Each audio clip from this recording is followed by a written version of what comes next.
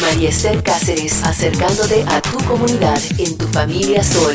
La aspiración de muchas personas es tener una casa propia donde llegar. Hoy, para hablar sobre este tema, hemos invitado a Daniel Porto, asesor principal de préstamos hipotecarios del Banco Chase. Con él vamos a hablar sobre cuáles son esos pasos que se necesita saber para prepararse y así enrumbarse poco a poco hacia ese objetivo. Le damos la bienvenida a Daniel Porto. Muy buenos días. Buenos días, María. Yo soy Daniel Porto, yo soy el asesor principal de préstamos hipotecarios en el Banco Chase. Bien, Daniel, estamos en el Mes Nacional de la Propiedad de la Vivienda. ¿Cuáles son algunos de los pasos que deben tomar los compradores de vivienda cuando compran por primera vez una casa? Normalmente yo tengo 5 pasos que yo recomiendo. El primer paso es de investigar sobre el proceso, trabajar con profesionales de confianza, pagar sus deudas antes de comprar una casa, revisar los gastos, ver cuánto puedes pagar por los pagos de una propiedad. Y la última información que doy son para las personas que tienen negocios, porque el paso es un poquito diferente para ellos. Nosotros aquí en Chase tenemos procesos que son para las personas o los clientes también que tienen negocios. Veo que estos consejos son muy importantes. Comencemos con el primero. Nos dijo que el primer paso es investigar. Claro, supongo que investigar es más que simplemente ir a internet y mirar casas. Cuéntenos. Claro que puede empezar buscando casas, pero en realidad tiene que saber el paso de hacer el préstamo para comprar la casa, porque si no tienes el dinero para comprar la casa sin un préstamo, tiene que buscar sobre estos pasos. Y es por eso que Chase tiene algunas herramientas que podemos ayudar con eso. Tenemos un podcast que se llama Beginner to Buyer, de principiante a comprador, y es disponible en español en YouTube, que analiza las importancias de ser propietario y por qué es la clave de crear riquezas generales. Okay. Tenemos también otras maneras en el site de Chase de ver cuánto va a costar una casa.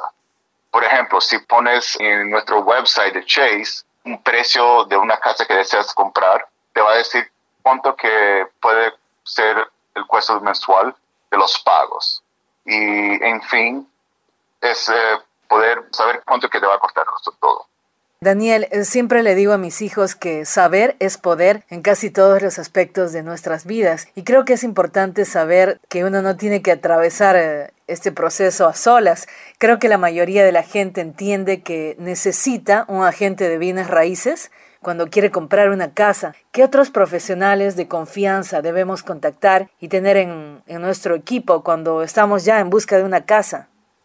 La gente de bienes raíces sí juega una clave en el equipo, porque va a ayudar a buscar por la casa y también trabaja muy cerca con el prestamista y va a ser la persona que va a ayudar con el proceso en total, así con las otras personas que tiene que comunicar el comprador. Por ejemplo, va a tener que hablar con el agente del vendedor o el vendedor o los abogados. Entonces, cuando las otras personas en el equipo van a ser normalmente un abogado que va a preparar los documentos para el cierre. Otra cosa va a ser la persona que va a hacer el seguro de la casa, porque todas las casas, claro, que van a necesitar un seguro.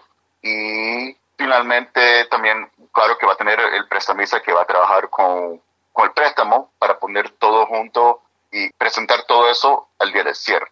El abogado finalmente va a hacer todo el cierre y un abogado es la persona que va a hacer todo en la escritura y todos los papeles necesarios para que la casa sea oficialmente tuya. Bien, Daniel, ¿cuánto influyen las deudas a la hora de comprar una casa? Háblanos de este tercer consejo, que es pagar las deudas. Las deudas es una cosa que va a hacer una gran diferencia en cuánto que una persona va a calificar. Entonces, es muy importante prepararse para el proceso de compra pagando sus deudas, como vamos a decir que si tienes deudas en tarjeta de créditos, pagando esas deudas. Si tienes planos de comprar un carro, tal vez es poner esos planos para después de la compra de la casa. tener el mínimo de deuda posible en la hora de comprar la casa va a ayudar a la persona en dos cosas, en tener puntajes de crédito más alto y también tener las deudas más bajas posible para no tener tanta presión en la hora que haga su primer pago en la casa. Otras cosas que también puede hacer uno es también hacer planos de cuánto que va a ser el pago mensual, ¿ok?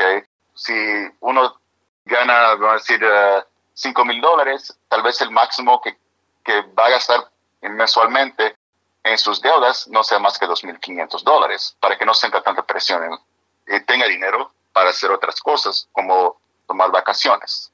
Entonces, por eso que tenemos eso como una de las cosas que es importante en hacer en el proceso. Bien, Daniel, ahora la pregunta que todos se hacen, ¿cómo se sabe cuánto realmente podemos pagar por una casa? Oh, sí, esa es la parte del proceso que aquí en el banco nosotros, los prestamistas, van a hacer el cálculo. Y lo más importante, yo creo que empiece con una aplicación con nosotros para que podamos hacer esos cálculos para nuestros clientes.